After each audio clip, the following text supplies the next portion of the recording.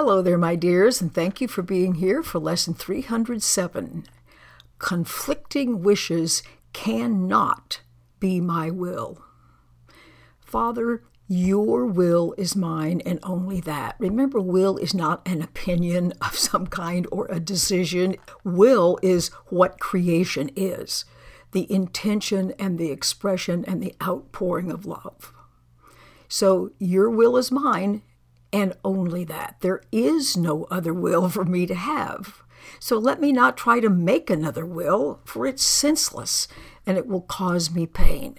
Because remember, another will besides the will of love is always going to be fear-driven, and we aren't going to like that at all. So your will alone can bring me happiness, and only yours exists. If I would have what only you can give, which is all the good experiences, I must accept your will for me. That's how I come to those great experiences. And then I can enter into peace where conflict is impossible. Remember, conflict and peace are opposites to one another.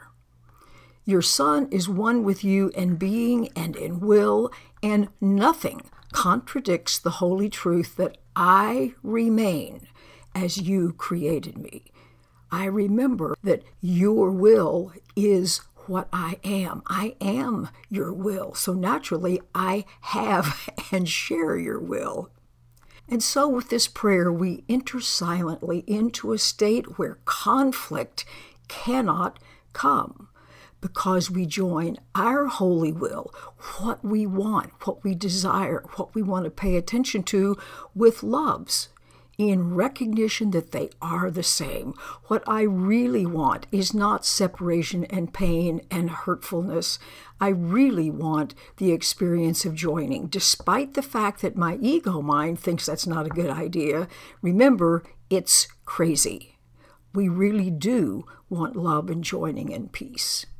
Have a beautiful practice today, and we'll reconvene tomorrow. Goodbye.